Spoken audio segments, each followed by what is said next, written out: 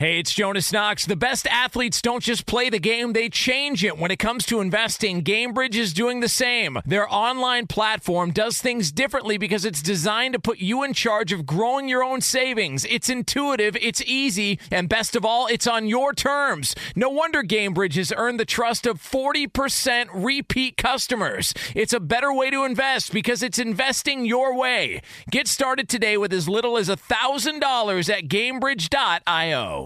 Apple Card is the perfect cashback rewards credit card.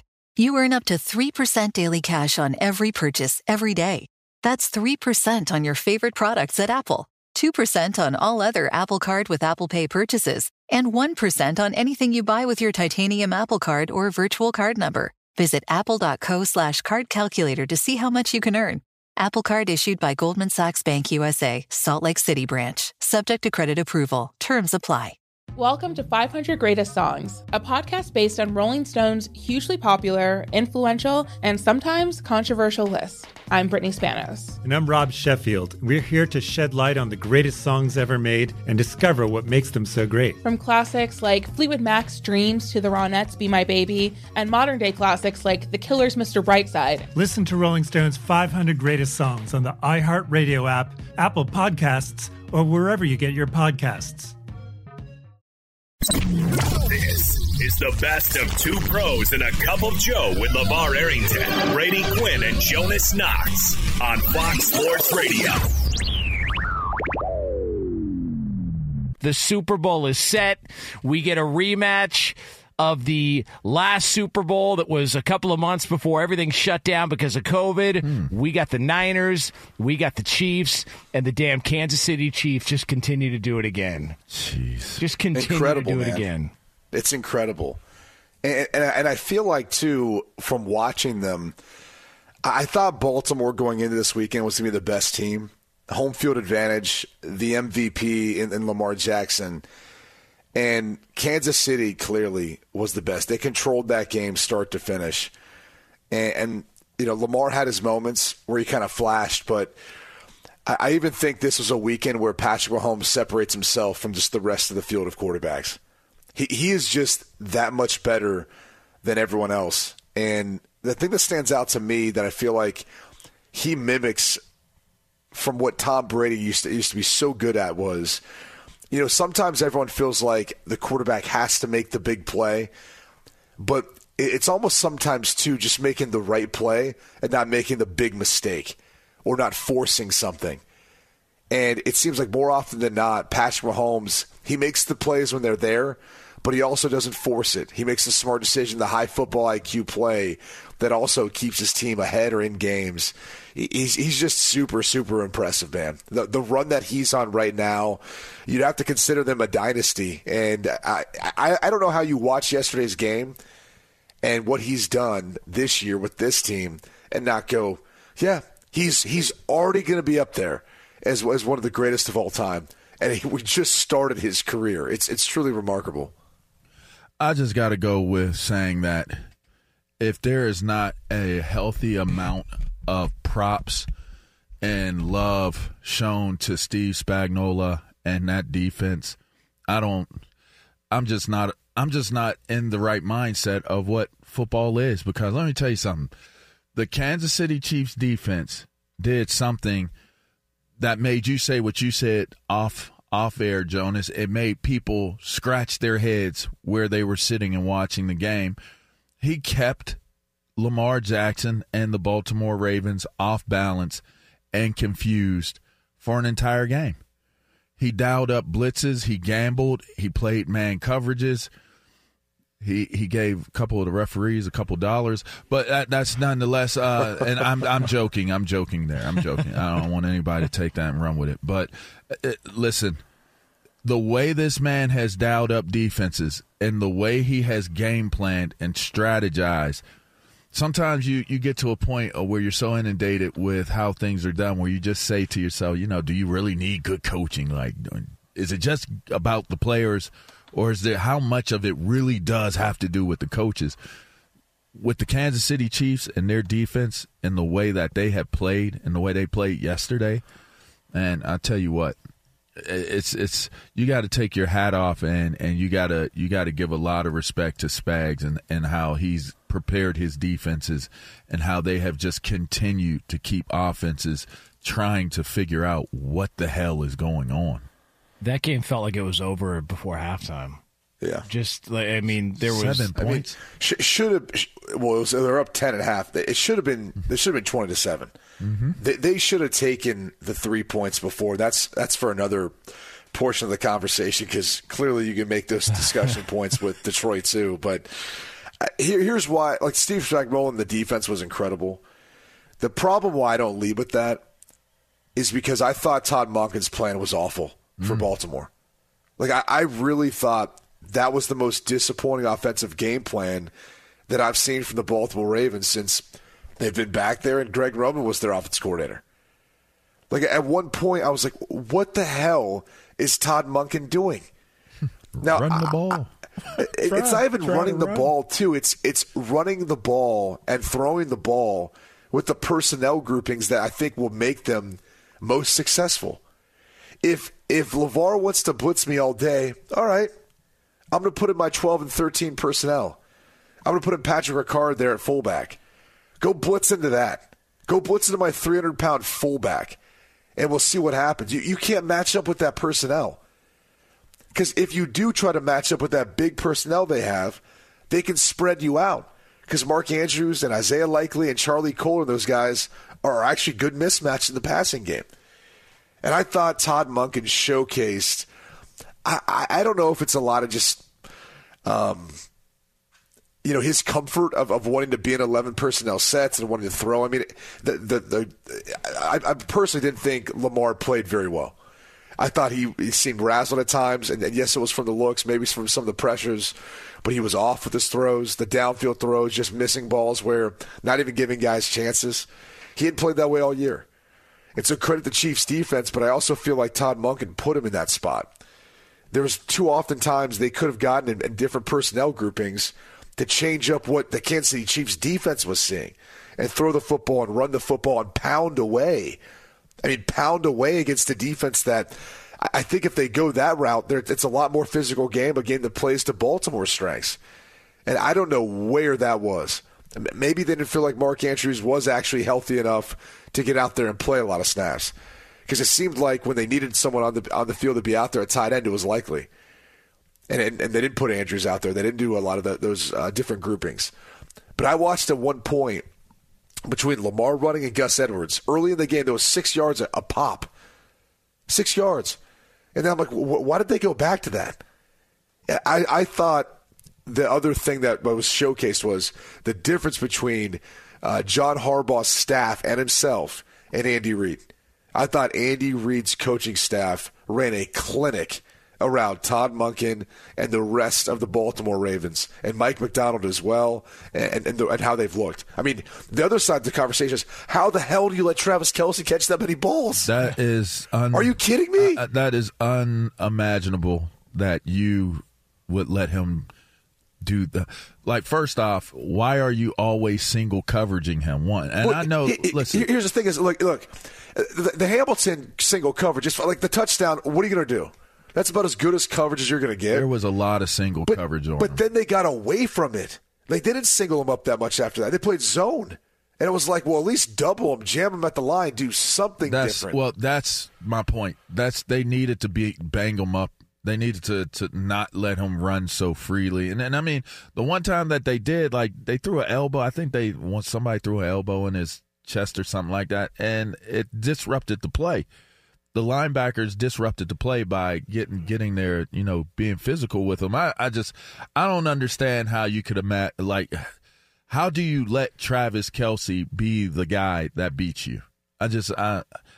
That's always going to be a question that I just can't understand how defenses would allow for him to do as much as he does. So I asked LeVar this before the show. Is that one of those games, Brady, where while it's going on, as players, you're looking around going, are we really calling this here? Why aren't we doing this? Like, why? Like, are you second guessing? Because that was completely different from what they had done all year in the Baltimore Ravens.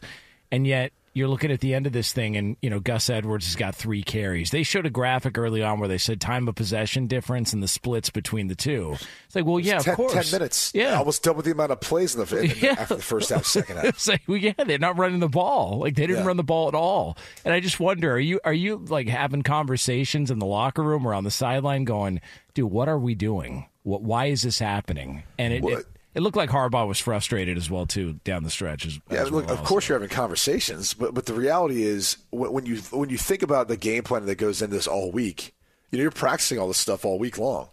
So you know what the game plan is. You just feel like we're not executing it, or we're trying to make these adjustments.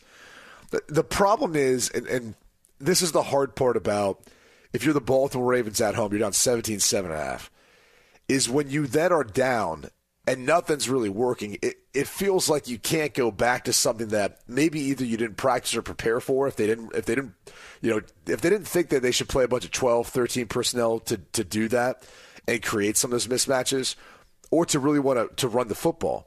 Like, my thing is, at halftime, that would have been what I would have gone back to. Go back to saying, I'm going to put in heavy personnel, I'm going to run the football and a pound away, and I'm going to try to put together a 7-minute drive and see if we can't find a way of creating some big plays off the running game. Because, again, the running game early, when they did run it, it was effective. And they created some big plays. Gus had they ran a power play. Gus Edwards ran for 15. And I'm like, they're just going to pound away the rest of the game doing this. Kansas City can't stop them. And they got away from it. Like, Baltimore did them a favor. And so I'm sure players are frustrated. And they had their moments. I mean, Zay Flowers, that fumble, obviously flipped that game as well. And that was tough. It was tough to watch. Yeah. But, again, I mean, there was too many instances where Lamar Jackson threw 3 go balls that weren't even in the zip code of the receiver.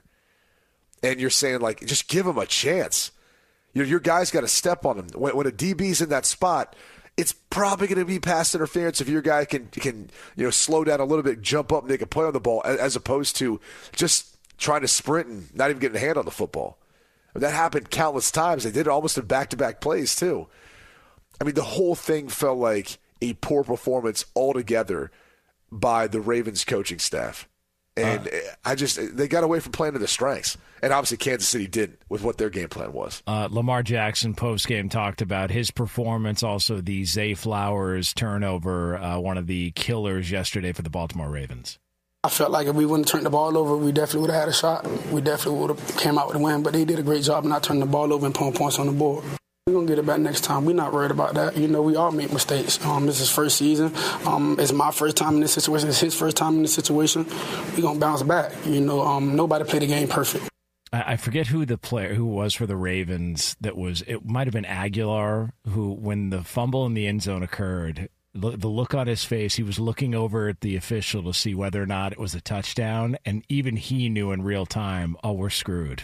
Like, that was a fumble into the end zone, clear, and Kansas City takes over. Because, again, I'll ask you guys, who was the last team where you couldn't make those mistakes against in the playoffs, in the Super Bowl? It was the Patriots. Yeah. And that's what this Chiefs team has become. And I think that's the thing that's crazy about this Chiefs team is they're built so different. I mean, think about them. Like, remember when Tom Brady won the first 3? It was great defense. It was great quarterback play. And they would work in ways of running the football too, but it wasn't like highlighted by, Patrick Mahomes and the offense and all that. This version of the Chiefs is not that. It's so much closer to how the Patriots did it, where the games are a bit tighter, and it's more about making the right play, making the right decision, or not making the bad decision at a bad time. And ironically enough, again, you have Travis Kelce, who's a Hall of Fame tight end, kind of like Tom Brady and Gronk. And it's just, to me, it's so funny how we lost what was a great dynasty with Tom Brady and the Patriots and Bill Belichick. And yet we've got something kind of similar. And I don't know who's going to stop them, honestly. Hey, man. Nobody. Off to the Super Bowl, Kansas City goes. Time to go to break. I mean, 4 out of the last 5 years. Time to go to break. Lamar's pick, by the way. Lamar's AFC pick. Yeah, there you go. I definitely had the Ravens. Oh, you did? I did. What do you mean? You picked Kansas City before the year. Before the year you did. I did, but I picked the Ravens to win the game this past week. So, well, don't even get me started about my picks. Were you at Flock Nation? I mean, I thought they were going to. They paraded Ray people out. Flocked around and found out. Ray came out and did the Ray Lewis deal. They needed reinforcements, so they went and found. They flew T-Sizzle in from somewhere. T-Sizzle wasn't even at the game. We need your T-Sizzle. Wait, what? Yeah, Terrell. They brought the man out at third quarter, fourth quarter. You would have thought they would have had Ray Lewis and Suggs come out at the same time, but it was almost like Terrell Suggs was in the back, like, "Hey, if we're down in this game at any point, we got to go to the bullpen." Listen to what I'm telling you. They sent the jet to get him. Go get Terrell Suggs. And he came out. We need T-Sizzle to come out. We need him to come out at halftime. And they still got knifed. It's like he shows up. It's like, and then Tony Romo and Jim Nantz are like, "Oh my God, what a moment! This is an incredible moment." It's like, yeah, they've responded. Look at them. They got off of the field, Johnson. But they did have a good series when they showed him. Yeah. I mean, they were poised. The defense played well. I mean, Baltimore's defense played well. Just not enough. Be sure to catch live editions of Two Pros and a Cup of Joe with Brady Quinn, LeVar Arrington, and Jonas Knox weekdays at 6 a.m. Eastern, 3 a.m. Pacific on Fox Sports Radio and the iHeartRadio app. Paulie Fusco here with Tony Fusco. Yo. Of course, you know us as the host of the #1 rated show in all of sports talk, the Paulie and Tony Fusco Show. Yeah. Now, the suits at Fox Sports Radio gave us this airtime because they wanted us to tell you how great our show is. Why? Yeah, instead of us doing that, let's just let our millions of fans do the talking. Yeah, play the tape. You don't know crap about sports. I mean, why am I even on this crap? Whoa. That's the wrong tape. Wrong tape. Just forget that. Look, listen to the Paulie and Tony Fusco Show on the iHeartRadio app, Apple Podcasts, or wherever you get your podcasts. Witness the dawning of a new era in automotive luxury with a reveal unlike any other as Infiniti presents a new chapter in luxury, the premiere of the all-new 2025 Infiniti QX80. Join us March 20th live from the Edge at Hudson Yards in New York City, featuring an unforgettable performance by Grammy and Academy Award-winning singer, songwriter, and composer, Jon Batiste. The all-new Infiniti QX80 is unlike any luxury SUV you've ever seen. Smart enough to anticipate your needs, even before you do. Every line, curve, and detail was thoughtfully crafted, so everything for every passenger feels just right. Don't miss it. Mark your calendars and be the first to see it March 20th at 7 p.m. Eastern, only on iHeartRadio's YouTube channel. Save the date at new-QX80.com. 2025 QX80 coming this summer. Today's episode is brought to you by the American Society of Magical Negroes, a fresh satirical comedy about a secret society of magical black people starring Justice Smith, David Alan Grier, Ann Lee Bogan, and Nicole Byer. As an official selection of Sundance 2024, the American Society of Magical Negroes has been heralded by critics as an uproariously sharp-edged satire and a must-see. Only in theaters this Friday. Visit the American Society of Magical Negroes Film.com to get tickets now.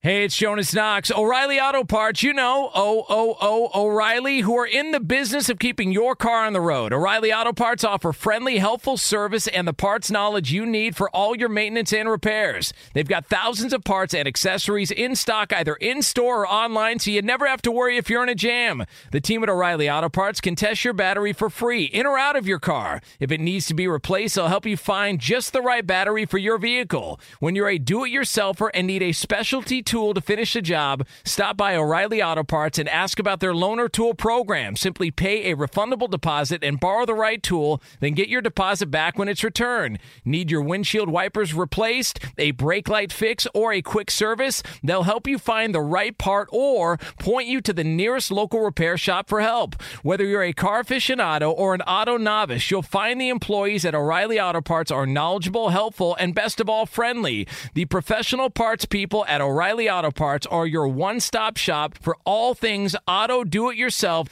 and you can find what you need in-store or online. Stop by O'Reilly Auto Parts today or visit us at O'ReillyAuto.com/2pros. That's O'ReillyAuto.com/2pros. Hey, you know how that game felt to me watching Dan Campbell and how happy he was and the exuberance that he was exuding? It was like my last time when I was with TJ Houshmandzadeh and I was playing blackjack with $500. I told you guys this story before, right? Yeah, you got up to like $30K. Literally, that's not an exaggeration. I got up to like $30,000 and lost it all in like 4 minutes, 5 minutes, maybe 10 tops. Relatable. Lost the whole thing. I mean, $500 though, Q. Like, it's got to be relatable to say, hey, I'm going to go gamble in Vegas and hell, I got $500. Like, I'm gonna let it ride. Oh my God! If I bet ever $500, I would not be in a good place. I had my little system going. Like, I had my chips set up and organized correctly. This, that, and the other. I was betting. I was going head to head. One card. It was one deck blackjack. So I'm going head to head with the dealer. So these hands are like really quick. Like boom, boom, what boom, up, boom, dealer? Boom. I banged that dealer right on out, and then they got that dealer up out of there, and then the next dealer came and took it from me. And I mean, man, why is that? It's like once you got something good going with a dealer, they switch them. Yeah, they switch them out, and like it changes everything. Then they switch It's the same shoe though. Yeah. Like some of them, it's the same shoe. And yet they'll still it's not switch even them out. It's one deck. It's like they don't even put it in a shoot. They just deal it. Like, but even the other ones when they do, it's like, man, I've got all this good luck coming, and then next thing you know, they switch. And TJ was like, "Let's go." As soon as they switched the dealer, he was like, "Let's go, let's get up, let's go." I was like, "I got him right where I want them. They can't beat me head to head." And I just kind of felt like that was how Dan Campbell felt at one point during the course of this game. It was like, bruh, get up from the table. Let's run. Like, let's run for the hills. Like, let's play keep away football. Let's play defense. Let's do some things and preserve our wins. And he just kept doubling down. He was splitting cards. You want to hear from Dan Campbell? Yeah. You want to hear from the gambler? Yeah, I think somebody called him Dan Gamble yesterday on X. I saw, but he talked about the fourth down decisions yesterday in that game. I just felt really good about us converting and getting our momentum and not letting them play long ball. They were bleeding the clock out. That's what they do. And I wanted to get the upper hand back. It's easy hindsight, and I get it, I get that. But I don't regret those decisions, and that's hard. It's hard because, we didn't come through. It wasn't able to work out, but I don't. And I understand the scrutiny I'll get. That's part of the gig, man. We just didn't work out.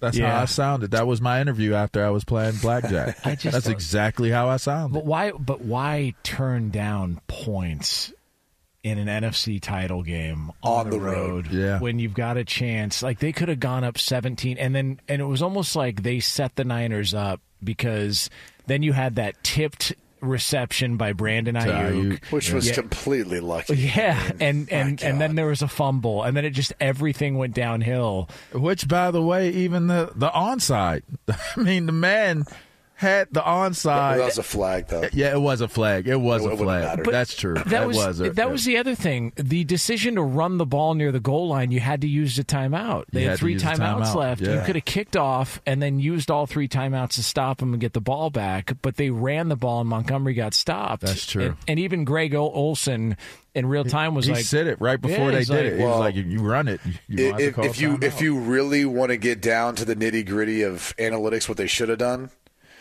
once Laporta caught that ball and went out of bounds, you kicked the field goal. Mm-hmm. You had like a minute and a half left. You would have said it had all 3 timeouts. Now, you're down a touchdown. But the truth of the matter is you can heave a Hail Mary from further back than you can kick a field goal and have a chance of making it. Like a 60-yard plus field goal in a dire circumstance and where you need to get to on the field for that is obviously harder than throwing up a Hail Mary from half field. Now, granted, again, Hail Marys are hard to come by, too, though, completing them. But if you really were concerned that much about conserving time, et cetera, that's what you would have done when you're in that down 10 situation. You kick the field goal as soon as you feel like you've got a makeable one, and then you go with the onside kick and you try to get a stop, you try to get the ball back to throw a Hail Mary or try to score a touchdown. I just wonder at what point did Dan Campbell in his mind know we're going to lose this game? Like, we're not going to win. I wonder at what point. I know someone sent their notes before the game even started, so maybe before the game started, he thought. Yeah, I did. Damn. Hey, listen, I thought a lot of things yesterday. You did send your notes early, yeah. Early, dude. But I knew I was going to be tied up later, so. Is that what it was? Yeah. Literally tied up? Yeah. Whoa. You guys got some freaky stuff. While you were fasting, huh? Yeah. What kind of stuff are you doing? I wish. Tied up and fasting. Tied up, huh? Damn. Yeah, where's that cucumber? I'm just saying. Well, hide and go seek. What happens before it gets sliced up? What happens? Where'd it go? Sam? Sam? I couldn't stop saying Jim yesterday watching the game, by the way. Jim? Everybody kept looking at me like, y'all must not listen to the show, you a-holes. But anyway. Yeah, but if you listen to the broadcast, you'll hear it. Jim? It's just, that's a rough listen, man. And I don't like, and they've got another one coming up in a couple weeks that we got to go ahead and have to sit through and have to deal with. They're doing the Super Bowl? Yeah. Oh, wow. It sounds like they're not getting along as much. I don't know. Maybe it's just me. Yeah. But back to the initial thing. Yeah. Here's the thing I think. I don't know how you guys relate to this, but like big picture, I appreciate people who've put themselves in a situation where they're responsible. Like ultimately they're going to be held accountable for whatever happens. And what I love about that is like there's not many instances in life where you have the chance to put your fate in your own hands. And Dan Campbell does that when he gets an opportunity to. And granted, it encompasses his team and everyone else. But like here's the cool thing is if you're the type of guy as a player where you're like, I want the ball, end of the game, I want it in my hands, I want a shot. Like, that coach is going to be the one to put it. He'll be like, all right, here you go. Like, you're going for it on fourth down. Like, in this critical moment. Like, we need you to make a play. Like, he's not going to settle for a field goal. He's just not. And he's whatever's the most aggressive thing he can do, he's going to do. And I don't know, there's something about that I appreciate. Because there's not many men like Dan Campbell, not only coaching in the NFL for that matter, but in the world, with how they go about leading people, leading other men. So it stinks because we're having a conversation about him today and the way this whole thing worked out. But, you know, Jonas Lamar, you were just hitting on it. Like, first off, they had plays to be made, man. If you're Vildor, the safety, you gotta pick that off. It goes through your hands, hits off your helmet. Like, that's on you. Yeah. If you're Jahmyr Gibbs, you got to hold on to the football, man. I know you're a rookie, but, man, like everything they could have done last night was in their hands.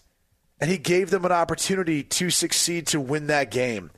And unfortunately, it didn't work out. And I think, do we have the other sound of him talking post-game, Jonas, about how hard it is to get back there? Oh, yeah. He talked about his heart getting ripped out and then, basically said that this could be their only shot. Here was Dan Campbell post-game. I think I said it pretty vividly. It's like getting your heart ripped out, and it's hard. You know, it's hard. And no, we didn't come in at halftime. We were doing backflips like, all right, we got this thing won. They know better. We all know better. We talked about it. We knew they were going to make a run in the second half. We talked about it. We knew we were going to have to weather a storm in the second half. And so when they started to make a push, we weren't surprised. We just couldn't counter back. And we've always been able to counter back. We just couldn't quite do it in this one. Look, I told those guys, this may have been our only shot. Do I think that? No. Do I believe that? No. However, I know how hard it is to get here.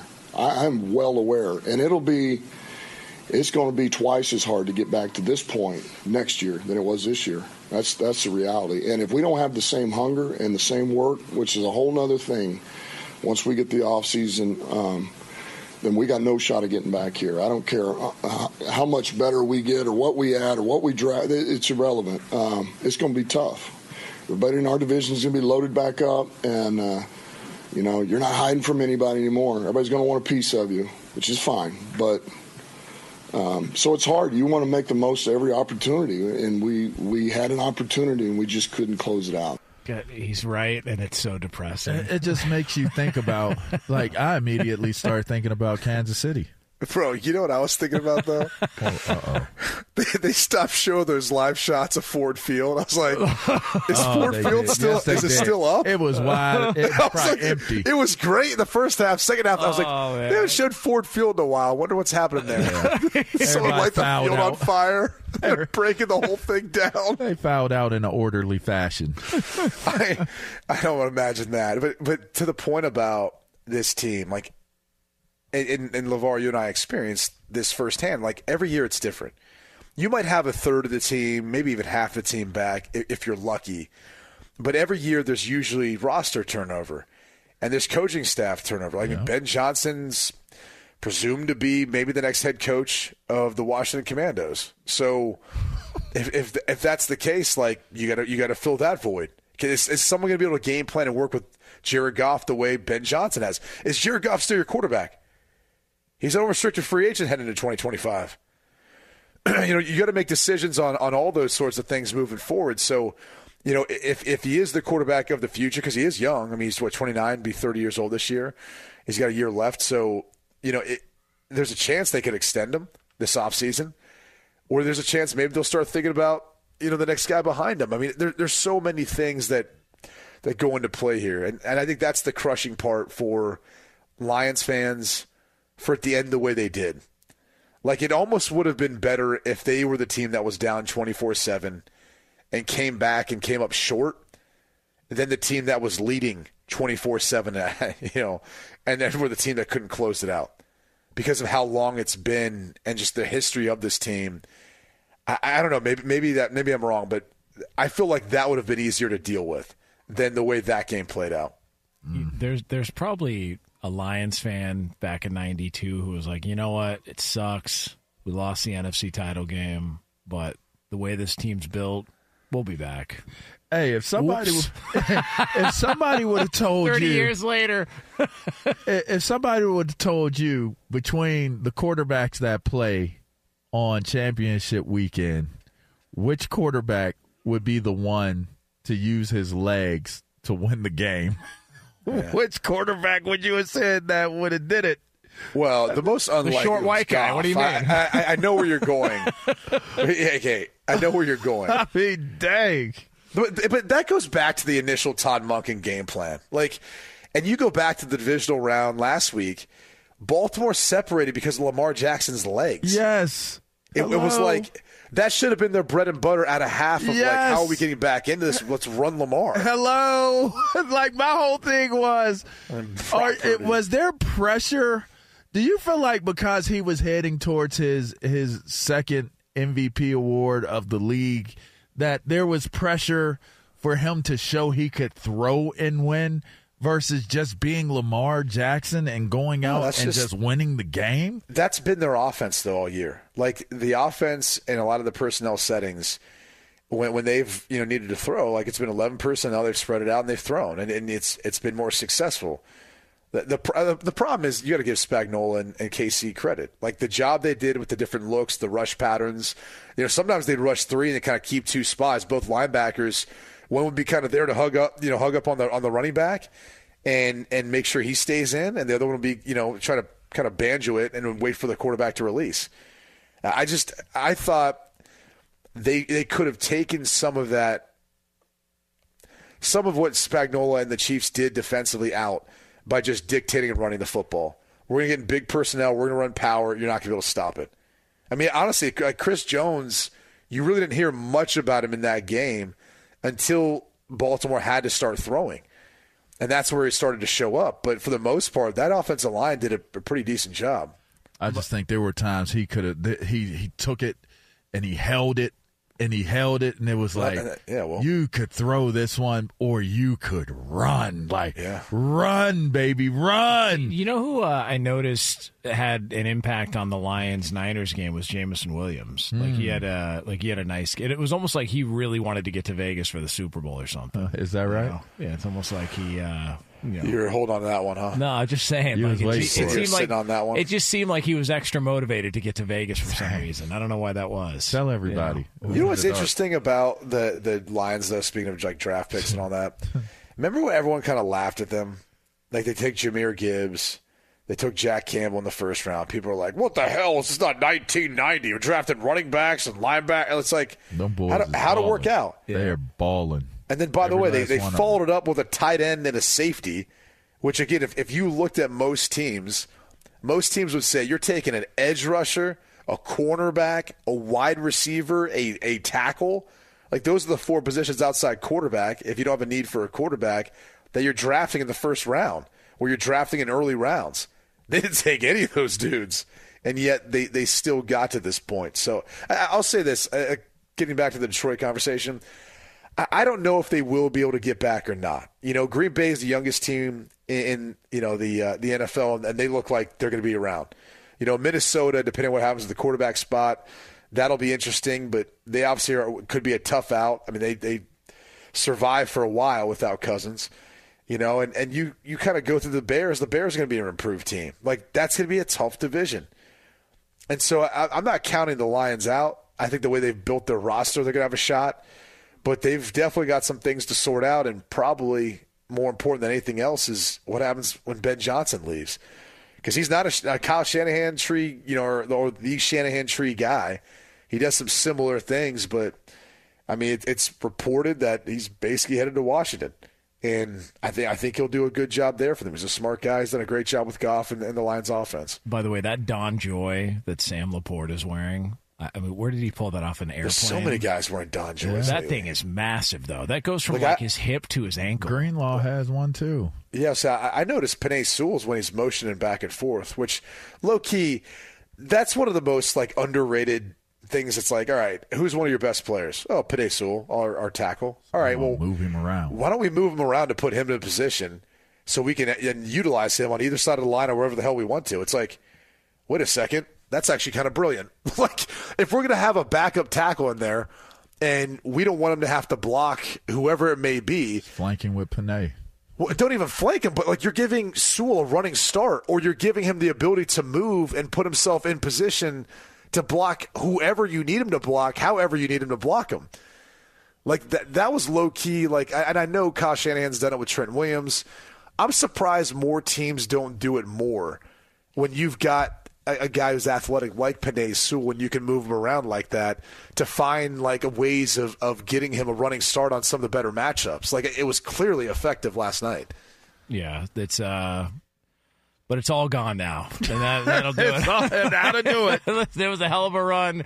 You got Eminem throwing up middle fingers at fans. Forget you, mommy. And that'll do it on the Detroit Lions for 2023/24. Be sure to catch live editions of Two Pros and a Cup of Joe with Brady Quinn, LeVar Arrington, and Jonas Knox weekdays at 6 a.m. Eastern, 3 a.m. Pacific. Witness the dawning of a new era in automotive luxury with a reveal unlike any other as Infiniti presents a new chapter in luxury, the premiere of the all-new 2025 Infiniti QX80. Join us March 20th live from the Edge at Hudson Yards in New York City, featuring an unforgettable performance by Grammy and Academy Award-winning singer, songwriter, and composer, Jon Batiste. The all-new Infiniti QX80 is unlike any luxury SUV you've ever seen. Smart enough to anticipate your needs, even before you do. Every line, curve, and detail was thoughtfully crafted, so everything for every passenger feels just right. Don't miss it. Mark your calendars and be the first to see it March 20th at 7 p.m. Eastern, only on iHeartRadio's YouTube channel. Save the date at new-QX80.com. 2025 QX80 coming this summer. Today's episode is brought to you by the American Society of Magical Negroes, a fresh satirical comedy about a secret society of magical black people starring Justice Smith, David Alan Grier, Ann Lee Bogan, and Nicole Byer. As an official selection of Sundance 2024, the American Society of Magical Negroes has been heralded by critics as an uproariously sharp-edged satire and a must-see. Only in theaters this Friday. Visit the American Society of Magical Negroes Film.com to get tickets now.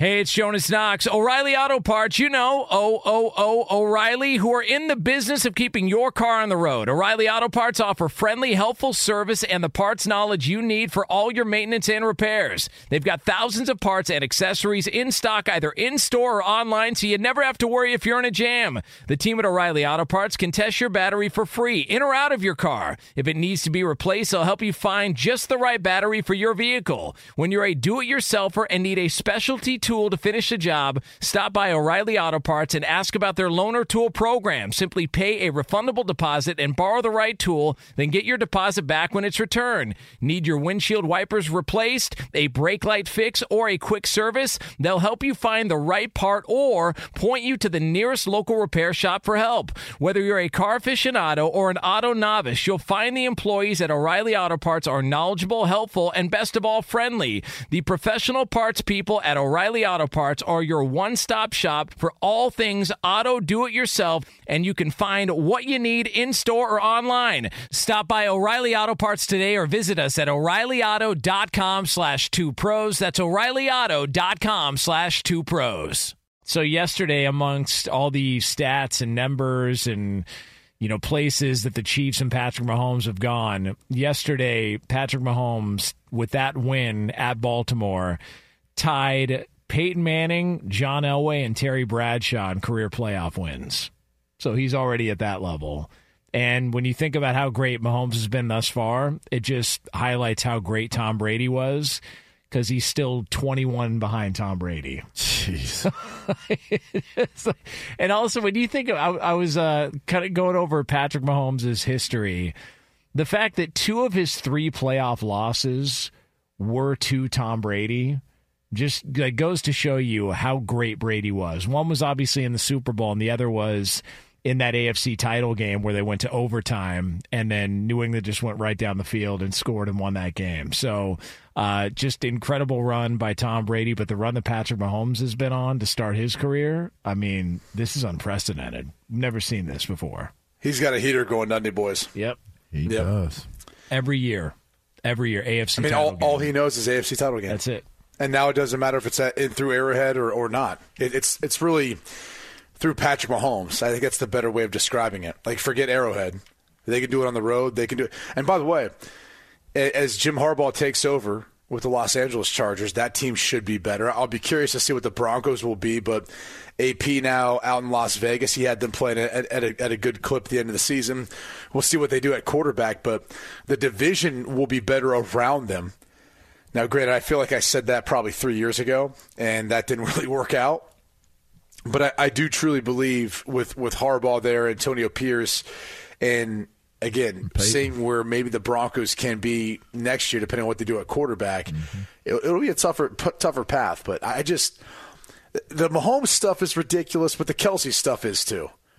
I never thought we'd see someone break some of Jerry Rice's records. And it feels like Kelce's done it. And he could play longer if he wanted to, even though there's some people who are out there that believe if Jason Kelce's going to hang it up and Travis Kelce ends up winning one this year, maybe he hangs it up too, which would be kind of crazy. I'll say this, as it applies to Kelce. You can't call that man soft. I'll tell you that. And you can say, oh, he does all these commercials. He's distracted. No, he's not. He's playing the best that he's played all year right now. Not only is he playing the best that he's playing, but he went into the bullies' lair. He went into their nest. He was flocking them up. I mean, on everything. Did you see the one play? Like, they were trying to get at him, stepping over him, like, being super, super physical with him. He was laughing at him because they were so worried about him and drawing penalties.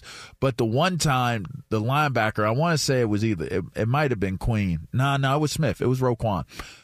And, I mean, I talked about jiu-jitsu and all that stuff earlier on, and you could check it out in the podcast if you missed it. But he had Roquan in some type of hold and was murking him out in the middle of the field. And nobody was doing anything. And I'm like, before I knew it was him, I'm looking at, like, what's going on with this linebacker, right? Oh, that's Roquan. What?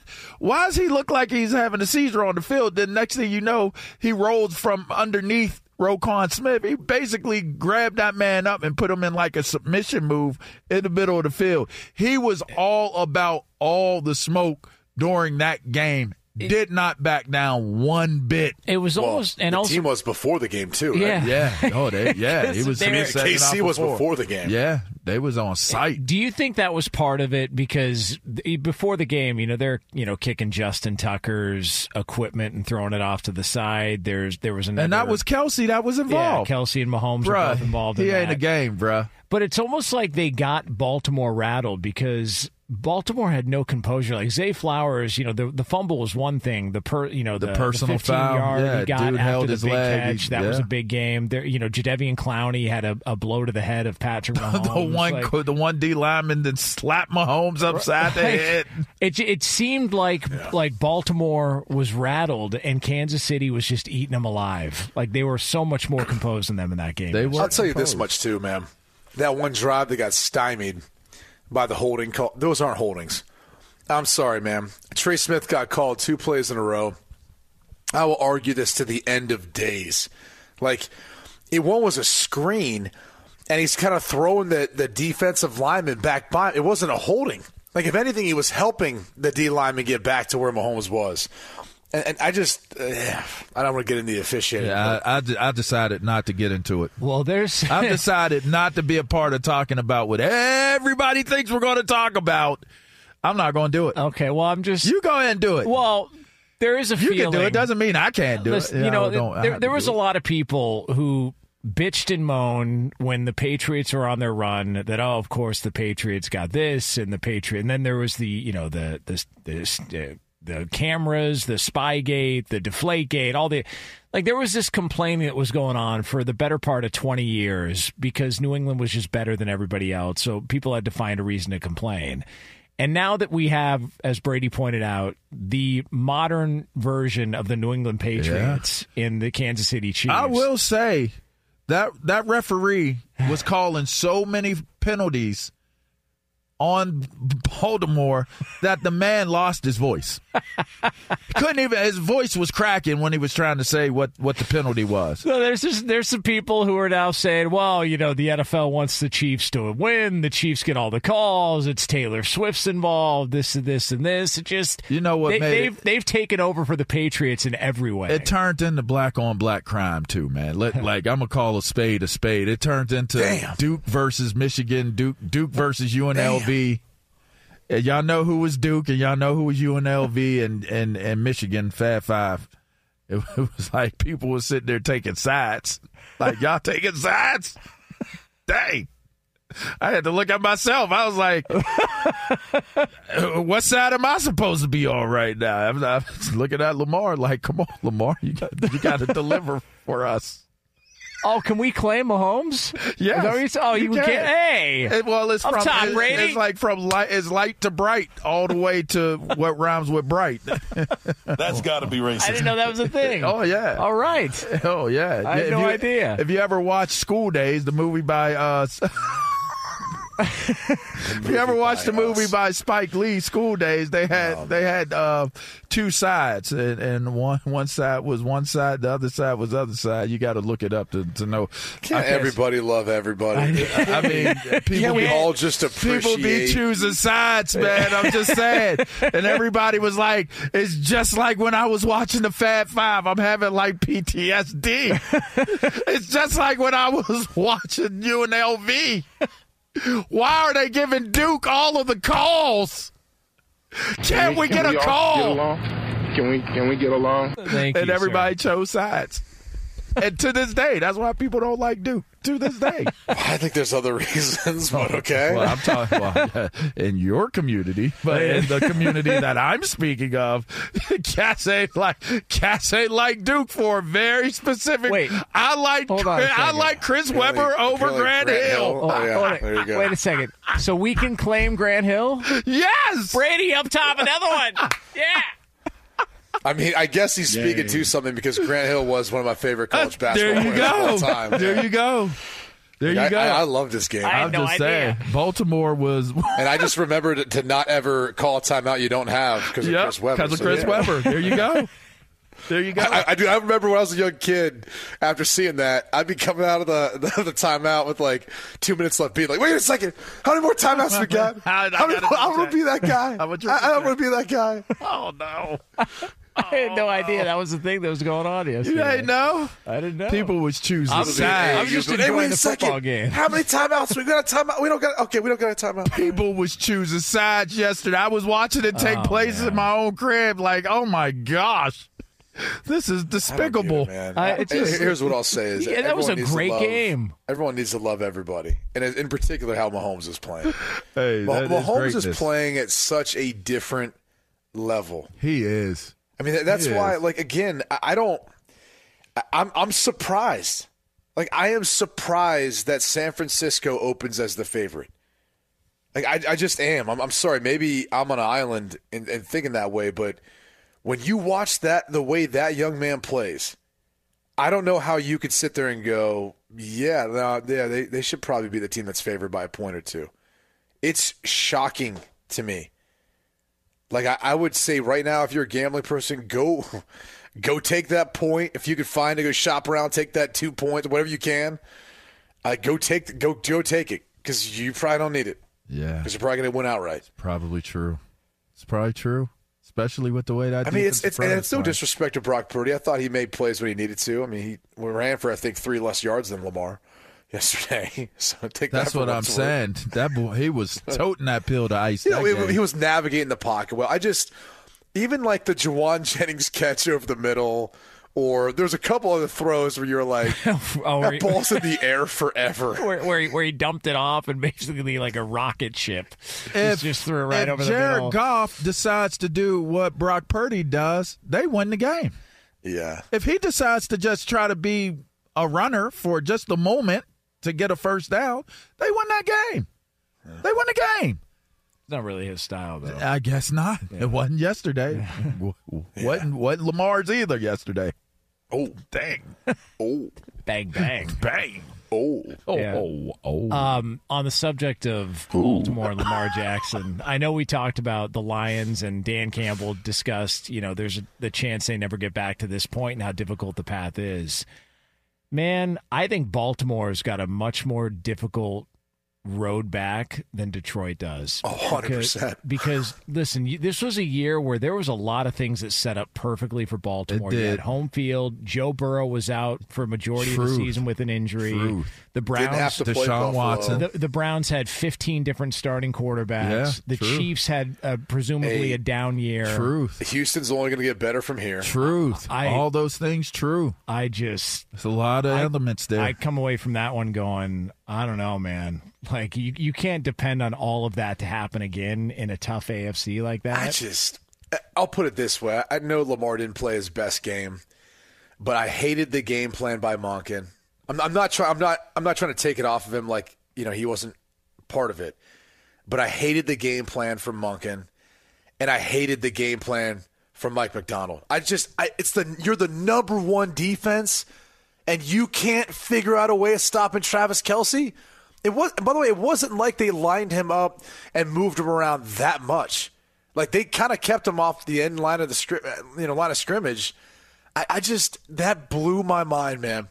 How after the first 1 or 2 drives, when you get down like that, like you say to yourself, okay, we're literally going to tell Kansas City, we're putting 2 guys on the line of scrimmage on Travis Kelce. Run the football. We don't care. Like, run the football if you want to. Because we're just going to cover Travis Kelce so he doesn't beat us. I was shocked at no point did they make that adjustment. Like, that's not on Lamar. That's on their defense. And I hate to put it out there like that. But and that's not even on their defense necessarily. It's on Mike Macdonald. I cannot believe he allowed that to happen, man. That was crushing to me. So both coordinators for Baltimore. I thought they lost. Yes, I hated both game plans. I don't know how you don't go back and watch that game and go. You got to give all the credit to Andy Reid and his staff and Spagnuolo and those guys, or you got to sit there and say John Harbaugh at some point needed to look at his defensive coordinator and go, "What the hell are we doing? We're letting this dude pass Jerry Rice in every postseason statistical category in this game pretty much. And on the flip side, it's like, at what point are we going to run the football? Like, we've got a 300-pound fullback. Like, we don't want to use that guy to blow people up more and put in Gus Edwards, who's a load himself, who had a nice little average of carries going. Like, that wasn't like, it wasn't their strength of this team. It wasn't what got them to be able to separate from Houston last week.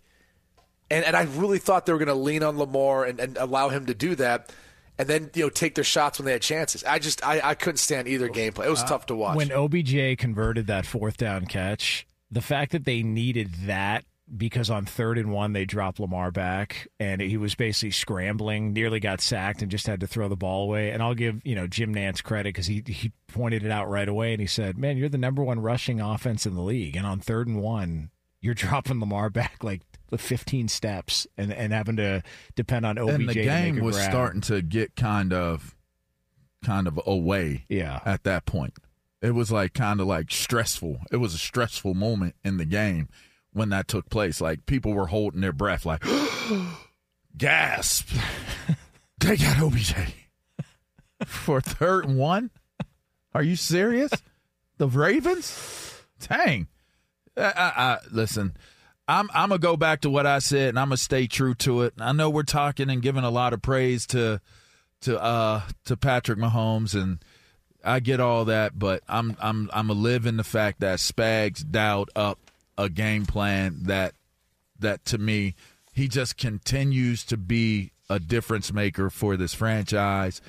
And the way their defense is playing, it's their defense that's going to be the reason to me why they're able to get another Super Bowl. The way they limit offenses, if you give Mahomes too many opportunities and you're playing well as an offense, that's one thing.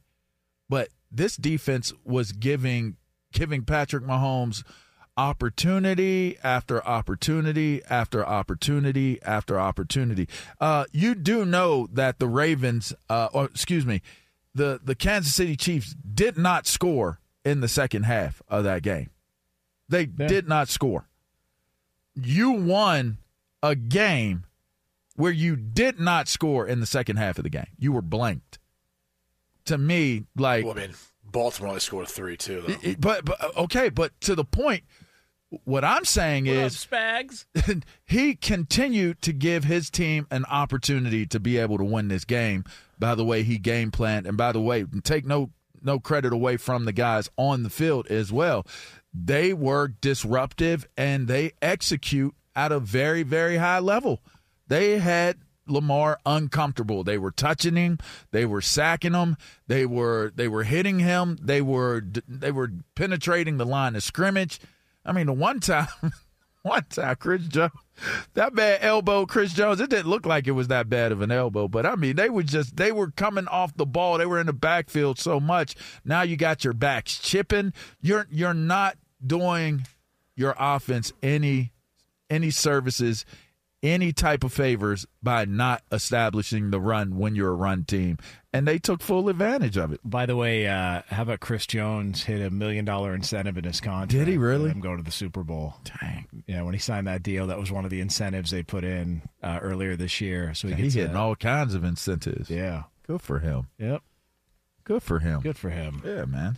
Infiniti presents a new chapter in luxury, the premiere of the all-new 2025 Infiniti QX80, live March 20th from the Edge at Hudson Yards in New York City, featuring a performance by John Batiste. The all-new 2025 Infiniti QX80 is an SUV designed to help every passenger feel just right.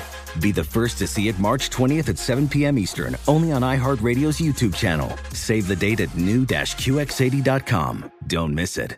2025 QX80 coming this summer. Today's episode is brought to you by the American Society of Magical Negroes, a fresh satirical comedy about a secret society of magical black people starring Justice Smith, David Alan Grier, Ann Lee Bogan, and Nicole Byer. As an official selection of Sundance 2024, the American Society of Magical Negroes has been heralded by critics as an uproariously sharp-edged satire and a must-see. Only in theaters this Friday. Visit the American Society of Magical Negroes Film.com to get tickets now. Hey, it's Jonas Knox. The best athletes don't just play the game, they change it. When it comes to investing, GameBridge is doing the same. Their online platform does things differently because it's designed to put you in charge of growing your own savings. It's intuitive, it's easy, and best of all, it's on your terms. No wonder GameBridge has earned the trust of 40% repeat customers. It's a better way to invest because it's investing your way. Get started today with as little as $1,000 at GameBridge.io.